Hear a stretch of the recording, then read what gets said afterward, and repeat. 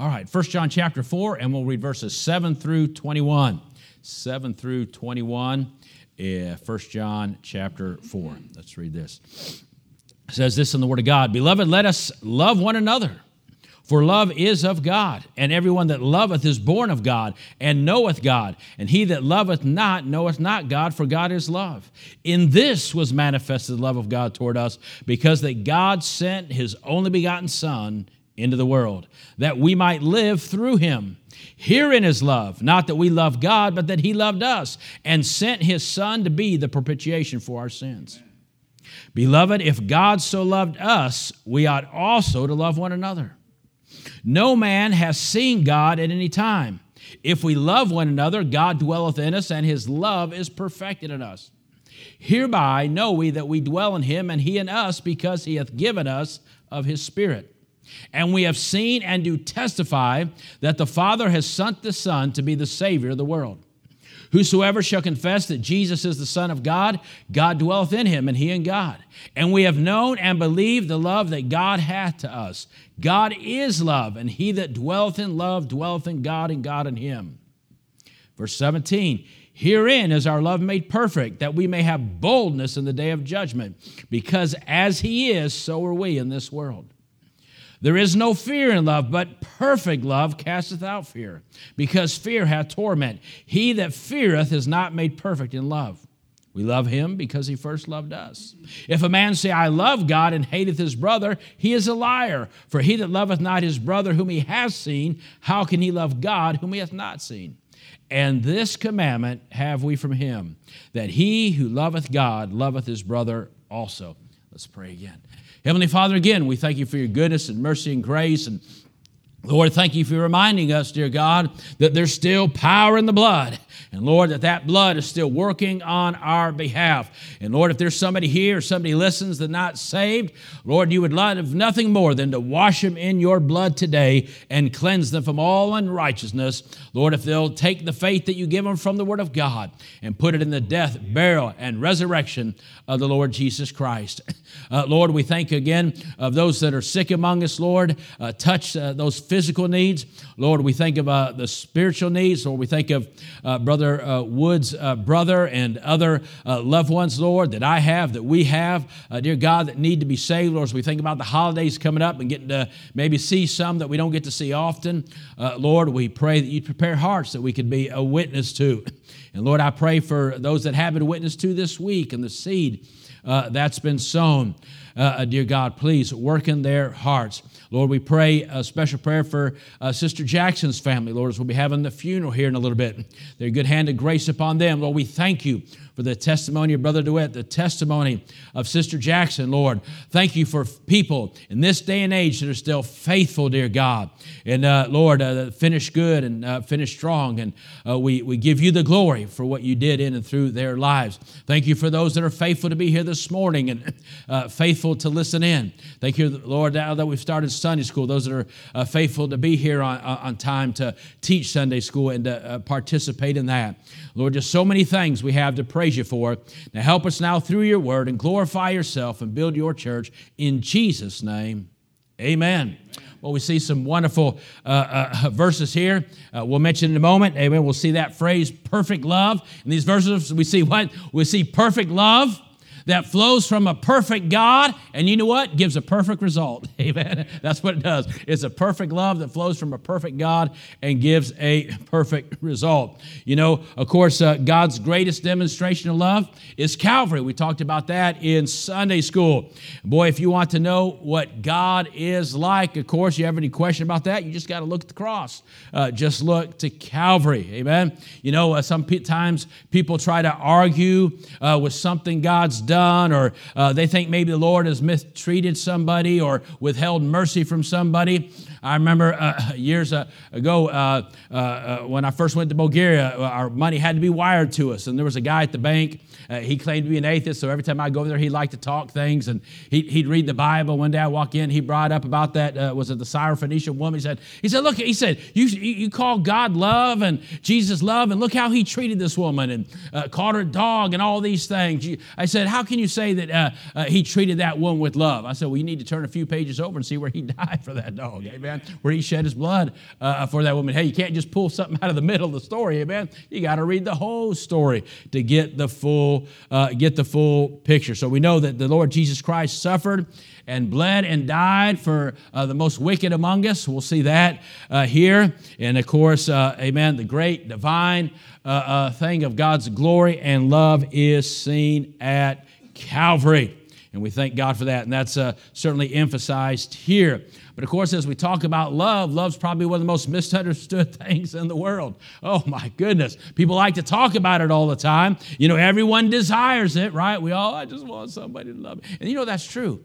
You know, as I've mentioned that before, as I've traveled the world, you know, you might hear different languages, you might see different cultures, and might get to taste different foods, amen. We like that part, amen, and all those things. But yet you still see the things that are common in every society, amen, that people just want somebody to love them and somebody to care about them. But again, though everyone desires it, everyone seeks it, few understand it. But verse 7, as we saw there, the Bible says, love is of God. Amen. So we know there's a source of love. In fact, it even goes a step further in verses 8 and 16 and says, God is love. Well, how do you get more clear than that? That's simple. But again, the world knows nothing of true love. And of course, most of what the world calls love or refers to as love, we know is not of God. Boy, God is not near that. You know, when they get out there and they talk about it, doesn't matter who you love, and use those signs when that love wins or love won and all those things. But you know, often what they call love is not love. It's lust and it's wicked and it's vile.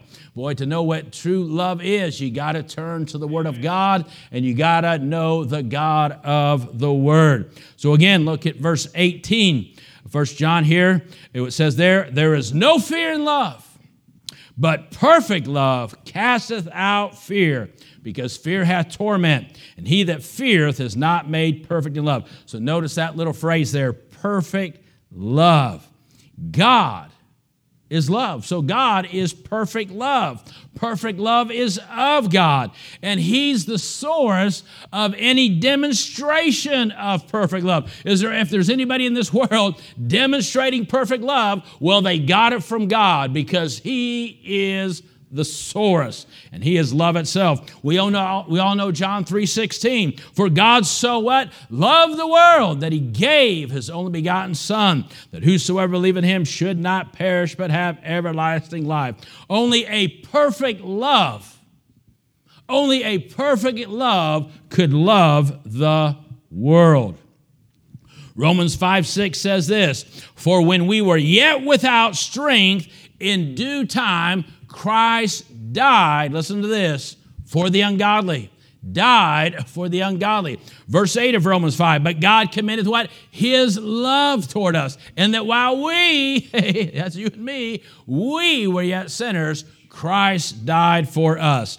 So only perfect love could die for the ungodly. Only perfect love could express itself in death, amen, in death for sinners. So this, when it talks about perfect love, it means a mature love, a love that's been fully developed to the highest point possible. That's the kind of love that God has. And that speaks of a love that has reached its goal. Do you realize that love, the love of God, has a goal? Do you realize the love of God has a goal in your life? God's love has a goal. What is the goal of God's love? Well, I might say this, that people might see that love, understand that love through the finished work of Christ. That's what those verses were talking about, that they might see that love through the finished work of Christ. And that, of course, when they see it, His goal is then that they might believe it. Amen? Yeah, true. That is I've never seen a greater expression of love than what I see at Calvary. And then, as these verses show us, that once we see it, once we believe on it, then we would what? Become channels of it. That song says channels only. And one thing we're to be channels of is that perfect love of God, to demonstrate the perfect love of God.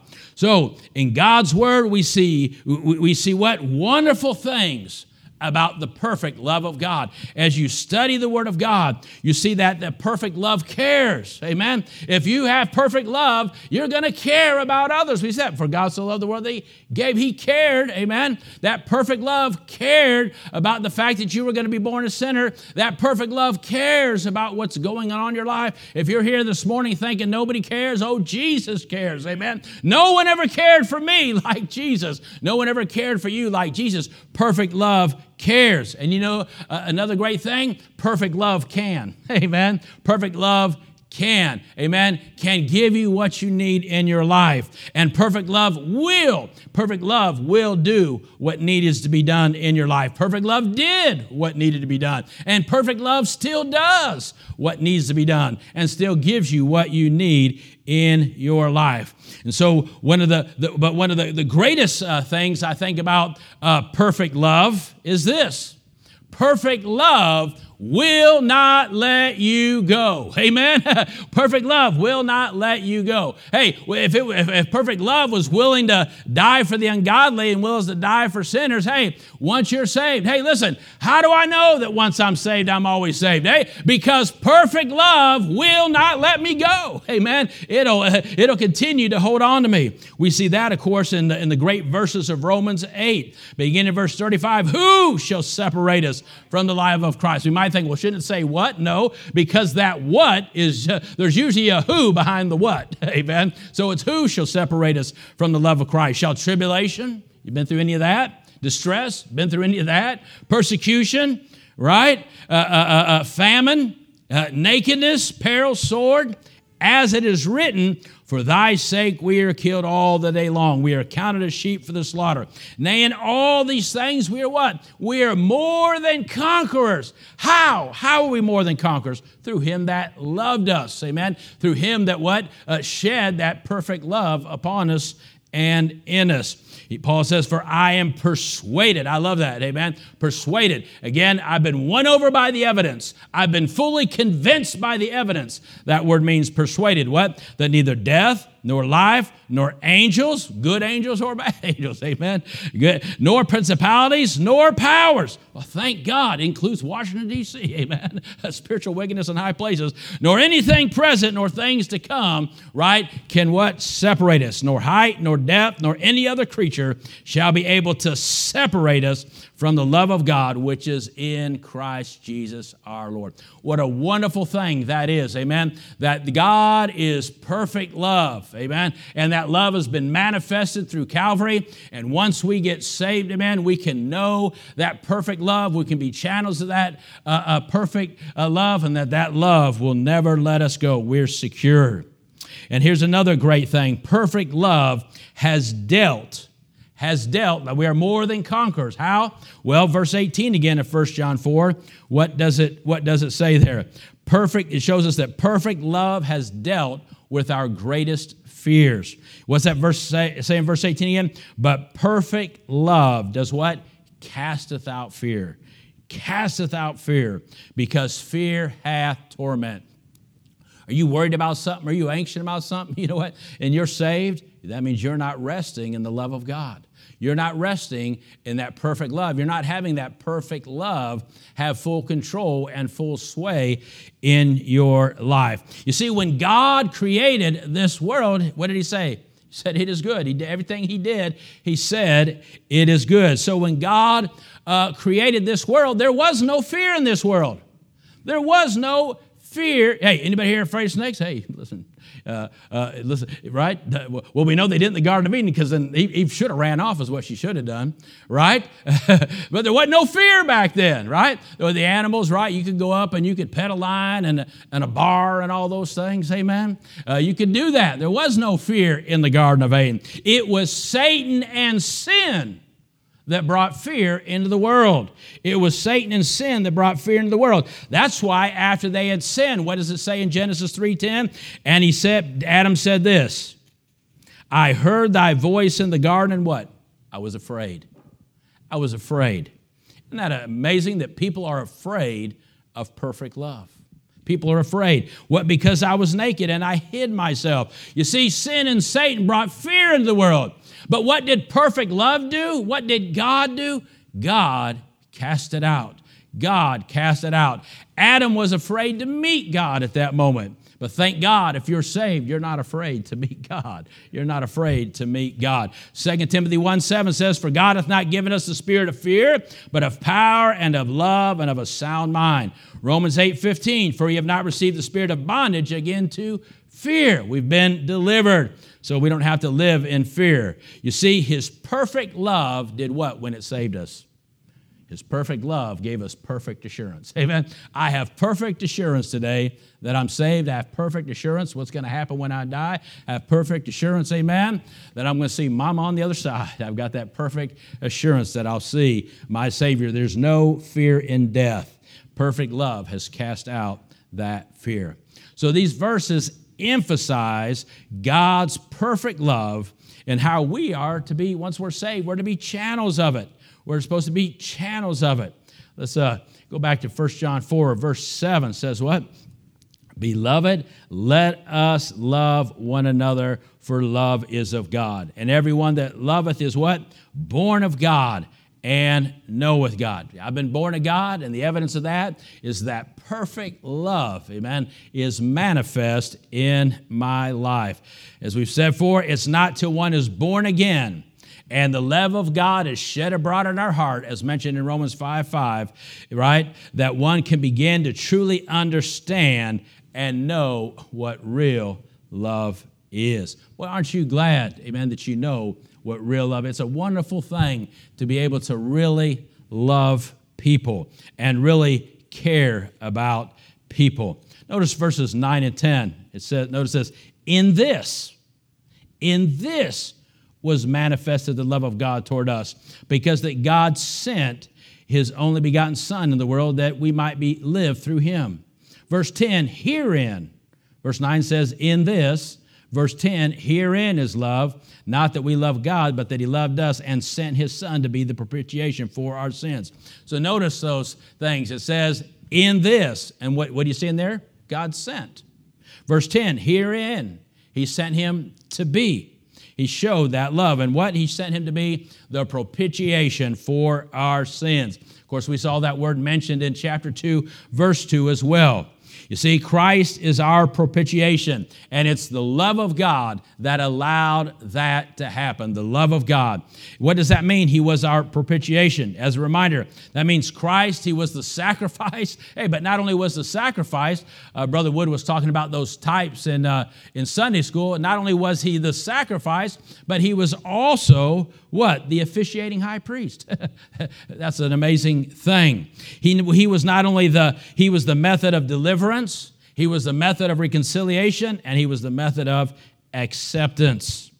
His work as our propitiation was vicarious. In other words, he was our substitute. He died in our place, right? It was expiatory. That means what did it do? As our sacrifice, and when God showed his love, his sacrifice, it atoned for our sin. So it atoned for, it satisfied for, and it extinguished the guilt for, amen, for our sin through his finished work. So the wonderful thing about that, him being the propitiation, it means not only that it included the process by which he did it, it included the achievement on our behalf, amen. He achieved something. He did it for us, and he achieved what needed to be achieved on our behalf. And why did he do that? To show that God is love, and his love is perfect love, and he cares. And notice why he did this, verse 9. Notice how verse 9 ends there. It says there, notice those words, live through him. That is God's desire, that once we're saved, that we should live through him. Look at this wonderful thought you see in the Word of God. Christ died, so it says there what? So we might live consistently through him. So we might live consistently through him. We see that in verse 9. But we see in 2 Corinthians 5:15, right? Not only did he die that we might live consistently through him, but he also died that we might live daily for him. 2 Corinthians 5:15, that he died for all, that they which live should not what? Live unto themselves, but unto him. but unto him who died for them and rose again. And so not only does he desire that we should live through him, not only does he desire that we should live for him, but he also died that we might live eternally with him. What a wonderful thought that is. 1 Thessalonians 5:10, who died for us, that whether we wake or sleep, we should live together with him. You see, he died for us. He manifested his love through his death, burial, and resurrection. And when we believe on that, amen, his desire is that we would live through him, for him, amen, and one day with him. Amen. What he starts, he finishes all the way. What a wonderful thing that is. Verse 11, beloved, if God so loved us, we ought also to love one another. Notice that, if God so, right, for God so loved the world, and if God so, well, now that we're saved, amen, now that we've seen that perfect love manifested in Christ, and now that we believed, amen, on that example of perfect love, we believed on the death, burial, and resurrection of Christ, amen, now that love has been manifested and shed abroad in our heart, now, amen, we're supposed to be examples of that love. Again, channels of that love. John 13:35 says this. Think about this. By this shall all men know that ye are my disciples. By what? If ye have love one another. Now think about that. The Bible teaches us, again, a lot of wonderful things. It teaches us a lot of wonderful things to do. It teaches us how to be what he wants us to be. But he says this, listen, it teaches us how to talk right, walk right, teaches men, amen, how to be fathers, teaches us how to be husbands, teaches women how to be ladies and how to be wives, and all these wonderful things. And there's a lot of good things it teaches us, but amongst all those things, he says, it's by this that you'll know my disciple. You know, we emphasize so many things, especially among independent Baptists, and all those things are good. And it's not that they shouldn't be emphasized. But a lot of times, amen, we do what they're accused of. We strain at gnats and we swallow the camel. That is by his love, they'll know his love. Hey, if you're walking right, I'm glad. If you're spitting white, as I say, I'm glad. If you're dressing and doing all these things right, I'm glad. But it's by this that they will know that perfect love is being manifested, that you wish they did better, but even if they don't, you're still going to love them, you're still going to care about them, you're still wanting to be an influence in their life through the perfect love of God being manifest. Because listen, just like he told the disciples when they said, about tithing, he said, oh yeah, well, still do those things, but don't left these undone.